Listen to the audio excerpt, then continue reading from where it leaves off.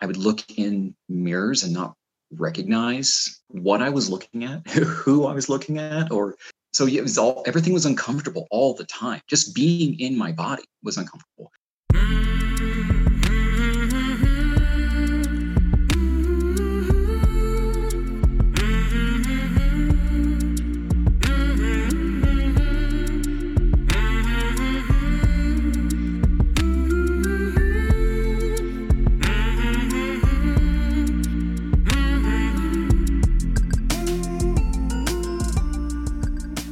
Hey there, my name is Sean, and this is Suicide Noted. On this podcast, I talk with suicide attempt survivors so that we can hear their stories.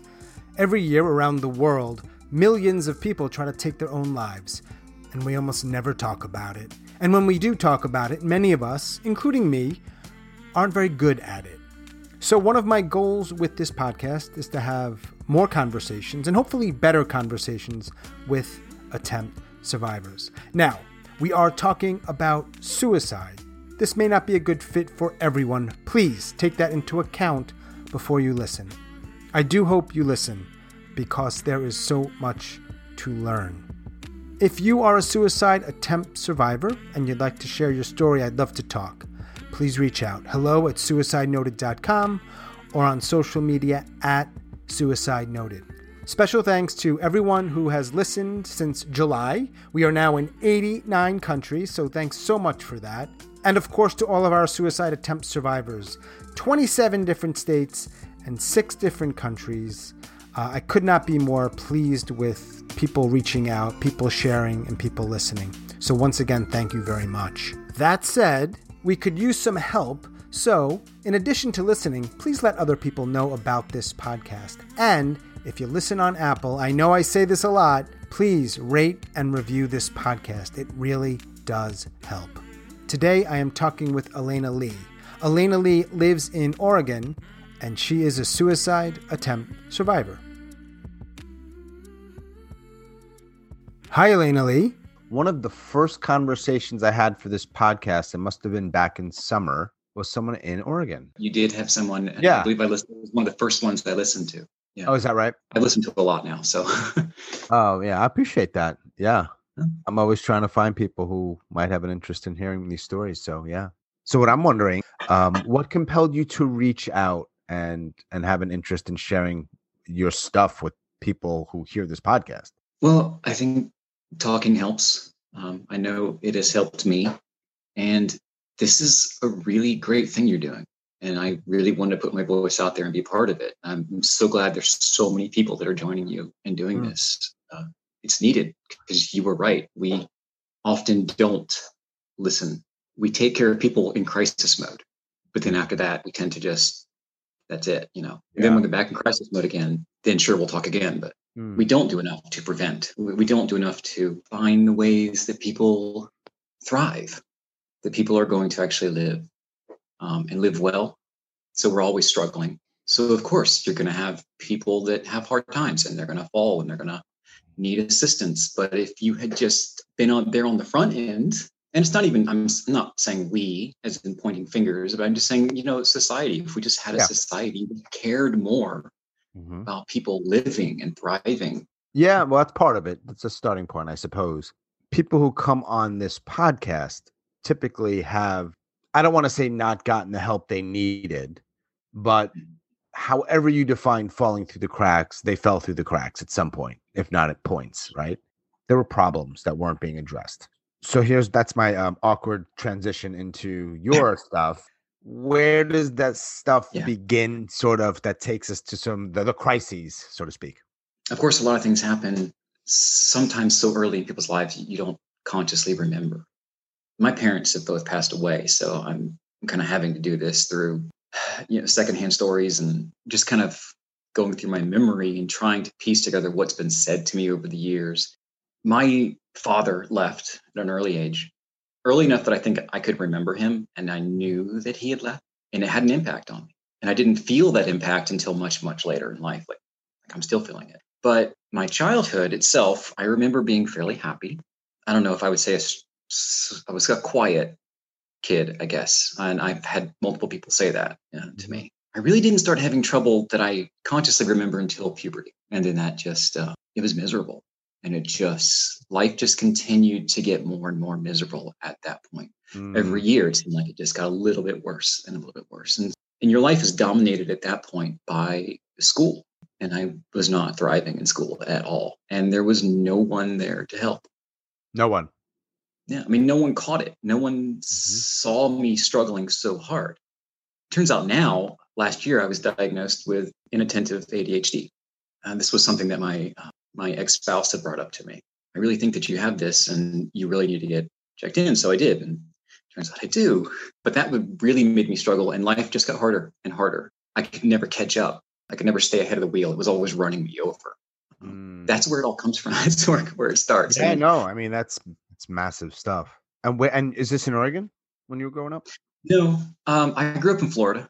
So in many ways, it was even worse. The culture down there is not the best for people who are different or having trouble.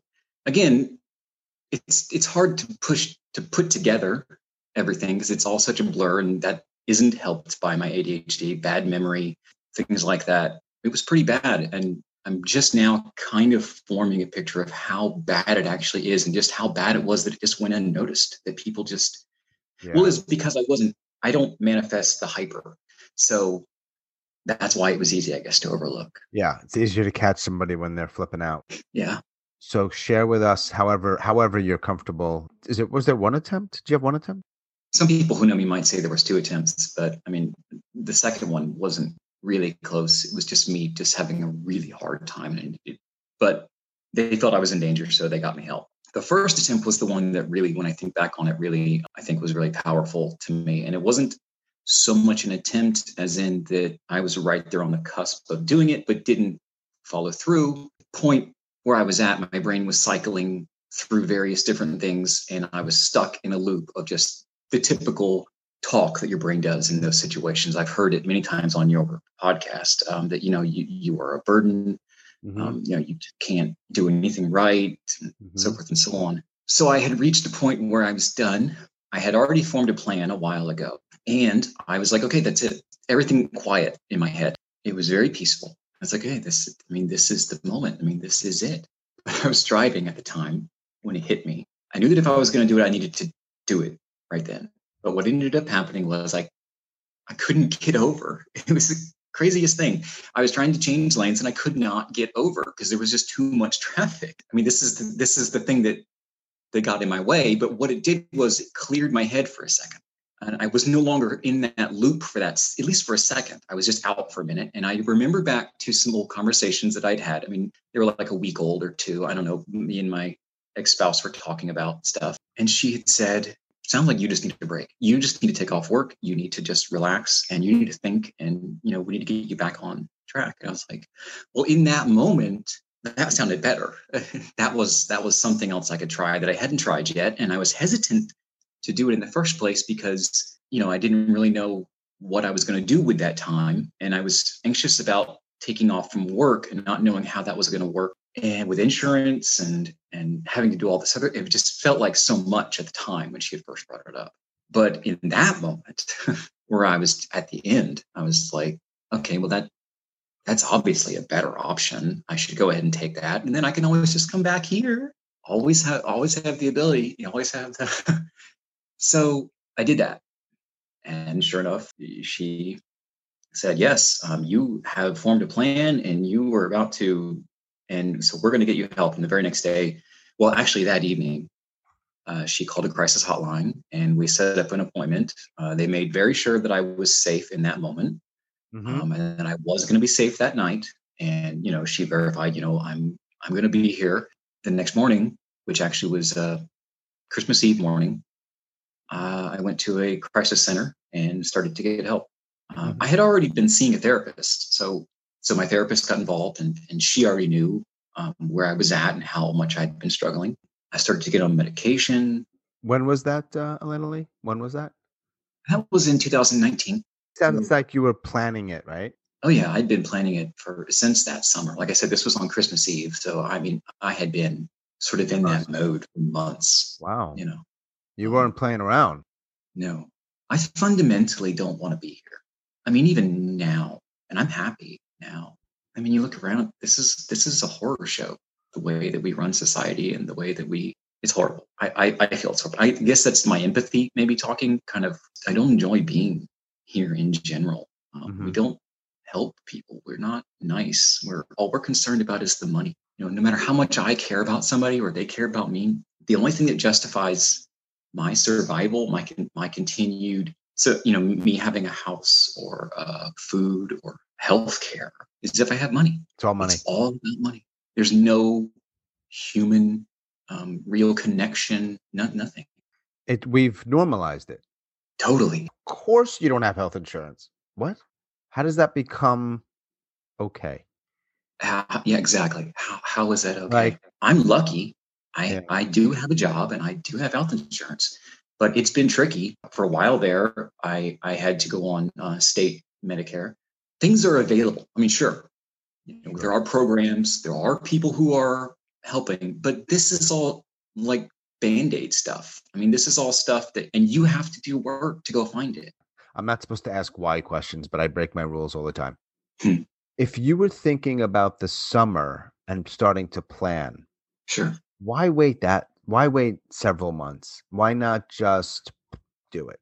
I had people in my life that, I care about, and I had things that I guess in that moment, I didn't have too many things that I was enjoying. My life had changed dramatically that spring, like a complete reversal. I was a stay-at-home parent. Mm-hmm. In March, that all changed because of something traumatic that happened.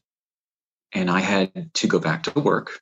So, I mean, at that point, my spouse was the one who worked, and I homeschooled our son. And so it totally flipped my world around. I lost all sense of purpose. Probably is something that's personal to me. I can't connect with providing for my family through work. That doesn't connect with me. I understand logically, I'm going to be able to provide healthcare. I'm going to be able, money for food and housing and things like that. That's all stuff that's hard for me to connect with and see. So all I knew is that I felt my purpose was to be at home with our son. That was where I needed to be. So then when I got sort of thrown out of that and pushed back into this capitalistic jungle, I couldn't make it fit in my head. That's part of what started me down that path. Looking back now, there was other things that were going on in my head, but I didn't realize it at the time. So, I mean, that was adding to it as well. And then the traumatic thing that started all this had to do with my family. And I'm not really going to go into that, but so that was all close to home too. So I was also dealing with the trauma of this thing that had happened. So yeah, that's why I started down this path, because I no longer felt I had meaning. As long as I was home and I was taking care of my son and the house and things like that, that was something I could connect with. Yeah. It was tangible. It was real. Now, I had issues with it. I had immense amount of trouble with it because, as I said, I was undiagnosed ADHD. So it was really hard. Both me and my spouse knew that it was really hard for me, but it still gave me meaning. It was still something I could connect with. It was very important to me. Yeah. Then I lost all that. It was just gone. I couldn't do it. We were wondering how are we going to do our son's schooling now, and everything changed. Our whole life was just turned upside down. I think that's sort of answers the why. Yeah. I could go into more detail about other things, but definitely makes it clearer in as much as you can, right? As the why behind it. The other question I had about that, I just wasn't clear on, was you ultimately chose New Year, Christmas Eve. Well, it was the day before. The day before. Okay. And then that morning, the next morning we went to the crisis center. Right. So it sounded as if you were going to do something with your car. Is that what I understand? No, I just happened to be driving. I was going to pull over and jump off a bridge, but I was going to, there's more to the plan. It was much more complicated, but I mean, yeah, and that had been something that I'd been planning, that thing. Yeah. And for some reason, it just hit me in that place because I was driving past a place that I thought was really beautiful, and I drove past it most every day with my job, and I was like, wow, this is awesome. I mean, this is the perfect time right here, right now.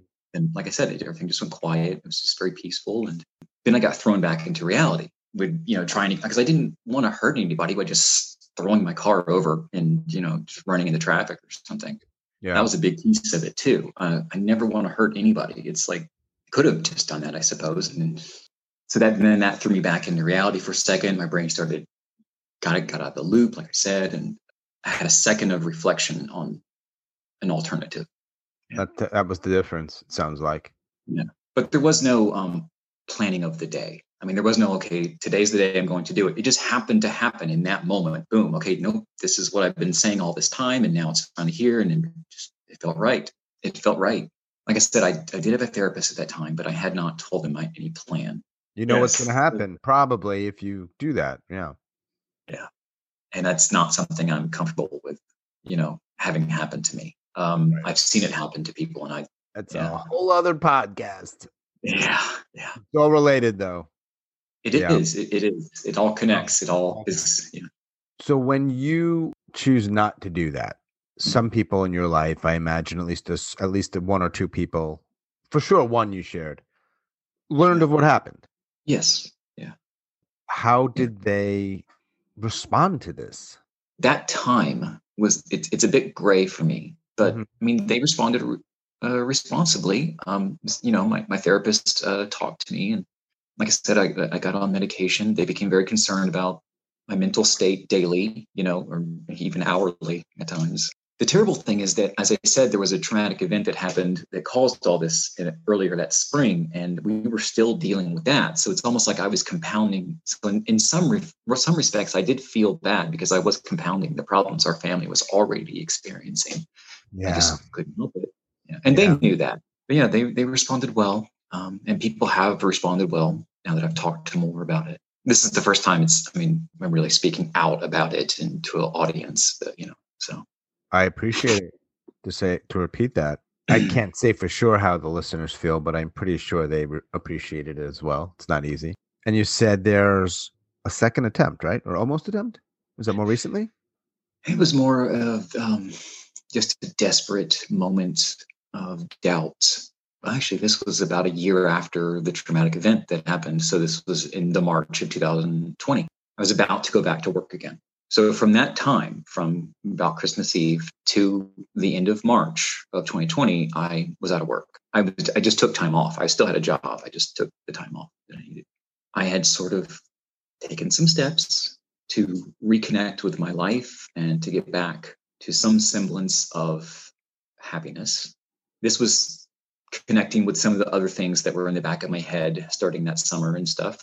I was feeling much better. But then I got angry about something. It was a conversation I was having with my family. At that moment, I felt desperate that all my efforts to get back to happiness and feeling productive and there was meaning and hope were dashed in a way. Mm-hmm. And I doubted all of it. And I sort of ran out of the house. And, the first thing, my spouse does is, she's trying to call, and then she starts calling my therapist and another one of our friends. And, the next thing I know, then there's cops pulling up behind me in the parking lot of a store. And, they're concerned about me. I had already stopped. I was already speaking to my therapist at that point, and a good friend of mine. I was already working through things, and I wasn't as close to the edge like I was the other day, that time back in 2019. But yes, I guess some people would say that was a close call. But to me, comparing it to it's nothing like that first time. It did sort of give me a chance to take a breather and really look at the changes I had made and where I was going, reaffirm my direction, and really realize that that's just not the way I want to go. And this is the other way I want to go. And it ultimately ended up being a good thing. And that next day, I think that was a Saturday. And then by Monday, I was back at work.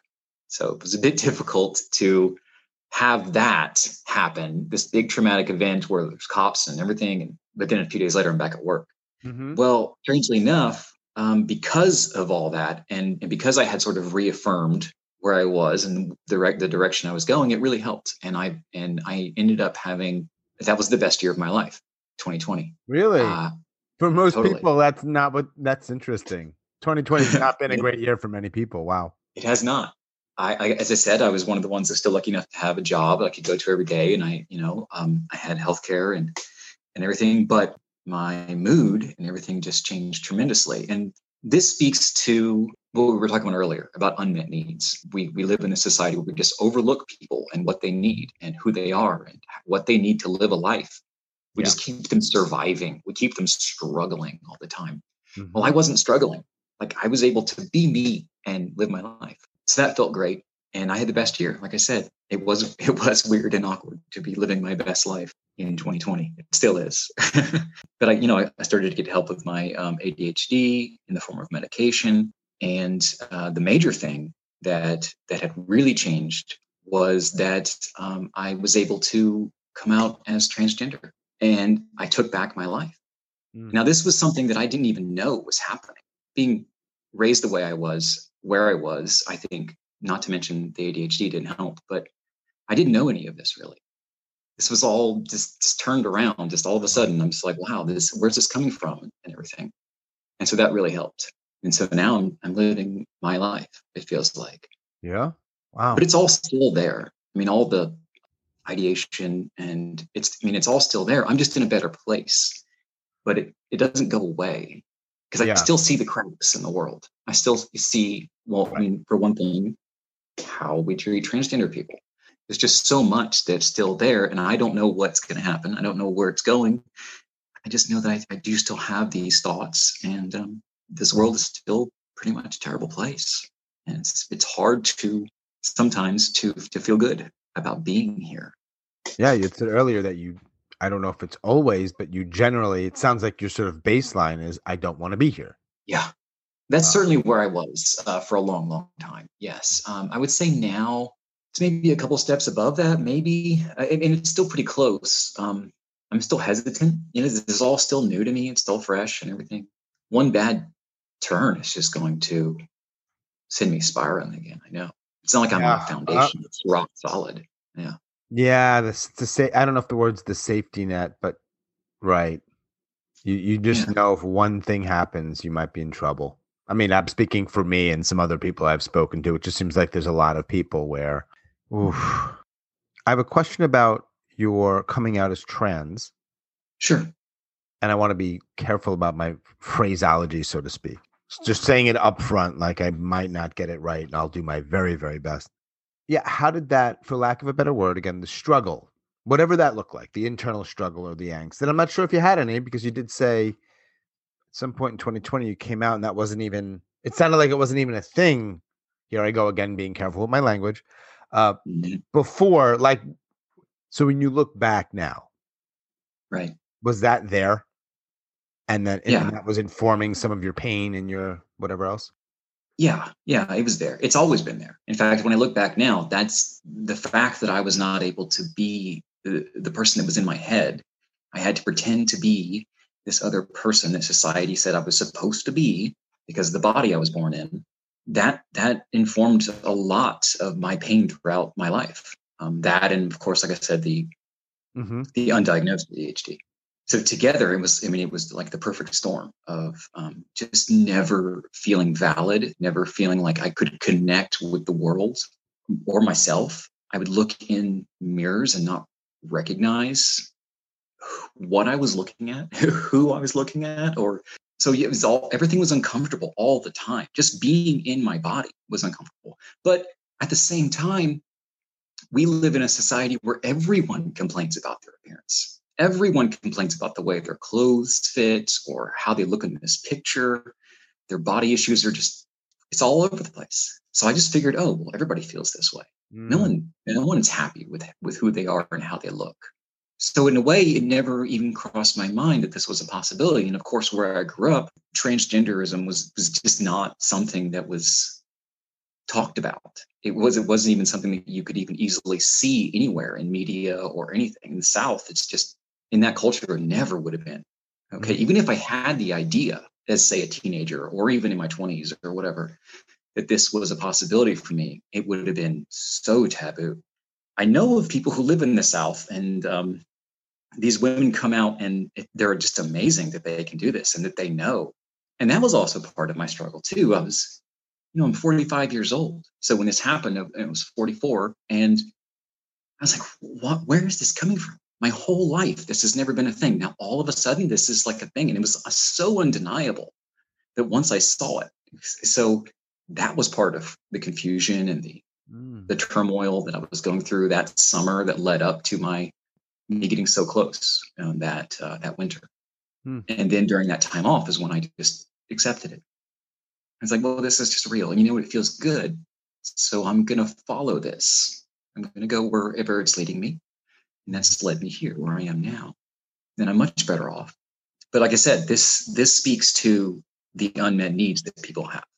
Not only was I missed as far as my diagnosis with ADHD, but I didn't live in a culture that would even allow me to entertain the idea of who I actually was, besides this person that people labeled me as, this male, named Eric.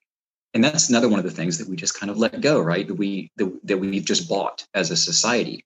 Obviously, it's changing now, and I love that. But it's like the money thing, everybody just buys it. Well, of course, you have to have a job. You have to, pay for your healthcare. You have to pay for this. You have to pay for every little thing that you get in life. Everything. Yeah, everything. And everybody also buys the fact that, oh, well, yeah, this is who I am because I was born in this body. This is exactly who I am. I'm so glad it's changing. I'm so glad. That's part of what we need to do. I think that we will, if we can get to a point where we can allow people to just be the person that they want to be without pushing ourselves upon them. Yeah. I think people will be happier. Yeah. Wouldn't that be great? Like, what if we made a world where people could be happy? We don't do that. We make a world where people get distracted. So they think they're happy. Yep. Was there any fallout from the past, let's say, what is it, year plus, from late December 2019 to today? Mm-hmm. It sounds like, and I'm being, again, careful with my words, a lot of positive things have happened, or things that you look back, you're like, kind of, okay, that happened, and that's, I don't like adjectives, but a good thing, right? But is there any sort of fallout that's negative? And I'm thinking, one of the things I'm thinking about is family, because I know sometimes that can stir things up. Yeah. So something that has happened is that me and my spouse are separated, but even still, I'm still living my best life. That's one of the things that's so crazy is that we separated last year, or we started talking about separating last year, and it's sort of become what we're doing now officially. And I'm still living my best life. Mm-hmm. Now, that separation had nothing to do with me coming out. My spouse was very affirming to me and accepted everything about all that. It's just other things. But I'm still living my best life despite that. Now, there has been some fallout with other family, namely my brother. And that was something I stumbled over for a while. Mm-hmm. That has not been resolved. I don't expect that it will be. I think that he just wants nothing to do with having a sister. And that's just, and that sort of affirms what I was saying about the South and the mindset that's down there. I mean, he represents that pretty much. Obviously, not everybody. There's plenty of my friends who live in the South accept me and everything. So I'm in the South. You are. Perhaps a sensitive question. I'm wondering, how old is your son? My son is 15. All right. So I'm going to ask, I know it might be a question that you might want to say, nah, no thanks, but what's the impact or I don't know if the word's impact, the effect thus far on him? And this has been a busy year and a half for you. Let's just leave it at that. All the stuff in that time, whatever else. How has he been able to deal with it, especially at that age? So one thing we have always done with our son is that we have always respected his opinion. We've always respected him being a part of the family. He's always had a voice. Obviously, things can hit you when you're young, well, at any age probably, and then you won't really realize until later how things are happening. But he seems to be taking it well. Everything is fine. He accepts who I am. He uses my pronouns, and he still calls me dad, which I'm kind of fine with because I've always been his dad. And I didn't have a dad growing up. As I said, my father left. So the fact that he can still call me dad feels pretty good. It's, I'm his dad. But it seems as though he's been fine. We've talked about things many, many times. We've had conversations and stuff. We don't hide things from him, like I said. And he's a member of the family. He's just because he was a kid didn't mean we really treated him any different. He always had the ability to tell us how he felt about things. So as of this time, he's good. I'm hoping we won't see anything negative crop up, but we'll be there. Totally. What stuff helps you get through your days? Like, I sometimes ask people, like, what brings you joy? But tied to that is also, I always wonder, like, what helps you cope? And I imagine for many people, those two are tied together. Because when I ask that, I don't necessarily mean, medication, although I know it's right. for many people an important part of everything. So medication does help, and I'm really enjoying being on medication. And it's working. And I encourage anyone to reach out and get the help. Therapy, medication, it can be a chore, but it can also be a sense of not only just help, but joy, because you start to feel better as you talk about things. And obviously the medications are going to help with your mood or your symptoms of whatever they are, which is going to alleviate you feeling these things, and you're much more free to enjoy what's going on around you. You find your bandwidth is going to increase. For me, just being me is a huge sense of joy. I mean, I have felt terrible about myself my whole life. So since accepting who I am and accepting my diagnosis of the ADHD and getting help, that is just now I know that all that struggle, there was a reason. There were things I could do.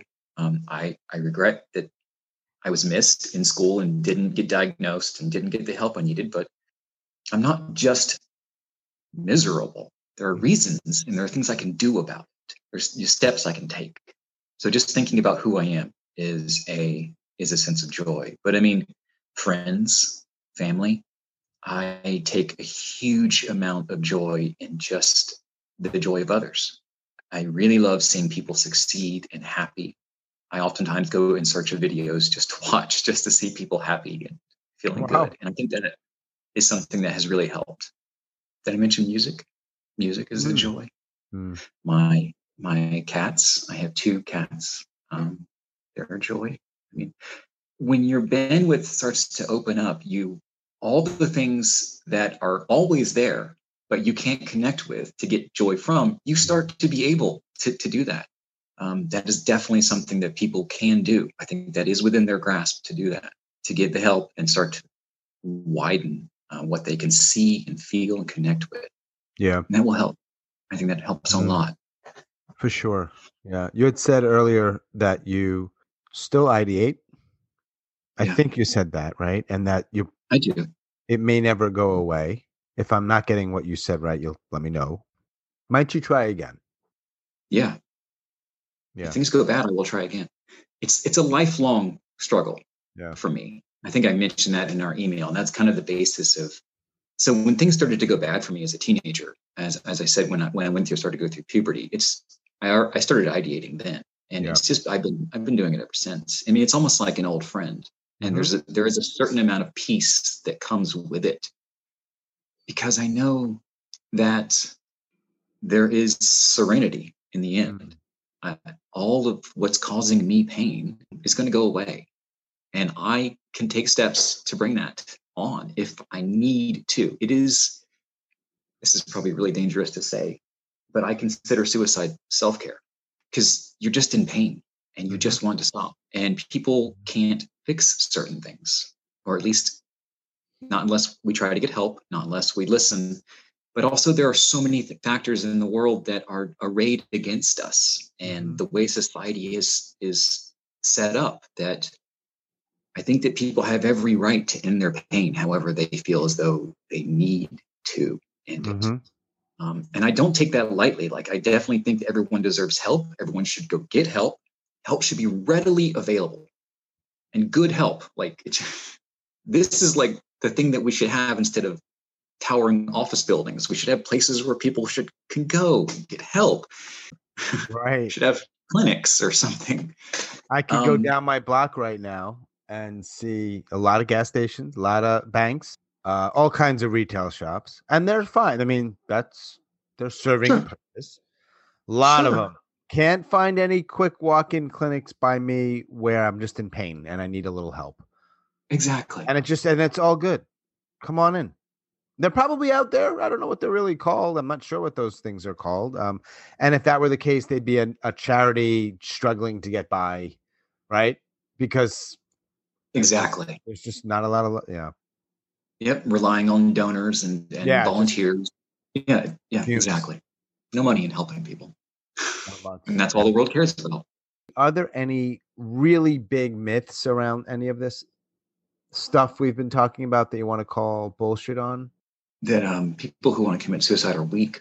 I mean, that's just terrible, because we're not. We suffer every day. We can still get up and get dressed and go. And then, sometimes we break down and we can't keep going. But that doesn't make us weak, or that we're cowards. I hate that one. Yeah. I mean, we're willing to stare the darkness in the face and know that eternity lies after that, and we're willing to walk into that. We just want the pain to end. So the pain is something that I have struggled with, because it is a pain. I guess we just define it as pain. I mean, to me, it seems like we're defining it as pain. It's just something easy we can use to talk about it. There is this certain amount of internal pain, but it's more of like I guess there is no better word, but I don't want people to get hung up. I don't know if they do, but it's not like a physical pain. At least to me, it's not. Maybe to other people it is. I mean, I don't know. I mean, I have felt some symptoms of like a panic attack. So, and that can feel like there's a pain in your chest or something, but that's not what I feel whenever I go down that. It's more of an emotional pain, like more of just like I said, it seems to be based on empathy, that the world is just so terrible that I just can't stand being, but being the coward and that's just a bad one. I just don't even get it. I think it's because people are afraid. Those people are afraid, and that's why they lash out and they call other people cowards who are, death scares them. Death does not scare many of us who are attempting to or thinking about ending everything. Like I said, when I was driving that day and I passed that place, and it still is actually. Last year when I drove past it, just being in that place where I knew that I almost ended it all was very peaceful. Now I don't go by there anymore, just because the route that I follow has changed. But I imagine even today, if I did, it would be the same, because it promises to end the pain, the emotional turmoil. I mean, that's a better word. It's like this, and it's just. Anyways, I think I'm ranting now. But hey, what else would you like to add or share with people who might hear this, if anything?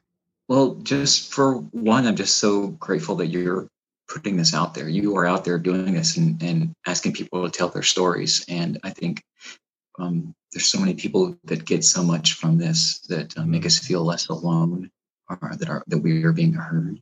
I'm so grateful that you're doing this. So thank you. Thank you. I appreciate that. The more we talk, the more we share, the more we connect, I think it's going to be better overall for everyone. For sure. Yeah. But yes, I guess that would be the other thing I would say, is that if you're feeling like this, reach out, connect. More places where we can do that would be great. Yeah. I think more places that make it easy. Way more. Yeah, exactly. Like I said, we need to have clinics on the corner of every block. But yeah, a Facebook group or someplace online where people can easily go on, access and talk and share. I think that would help. Yeah, I would encourage. Yeah. Wow. Elena Lee, I really appreciate it. I'll say it again. I appreciate you just reaching out, taking the time, figured out a way to connect on Zoom, and just sharing openly and candidly. And I appreciate it. Really do. Well, thank you so much. And I really appreciate you and what you're doing too. So. Awesome. Have a good rest of your weekend, Elena Lee. All right. Thanks. You too. All right. Thanks. Bye. Bye.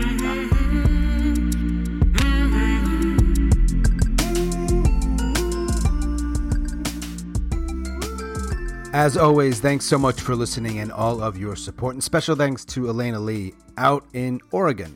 If you are a suicide attempt survivor and you'd like to share your story, I'd love to talk. Please reach out.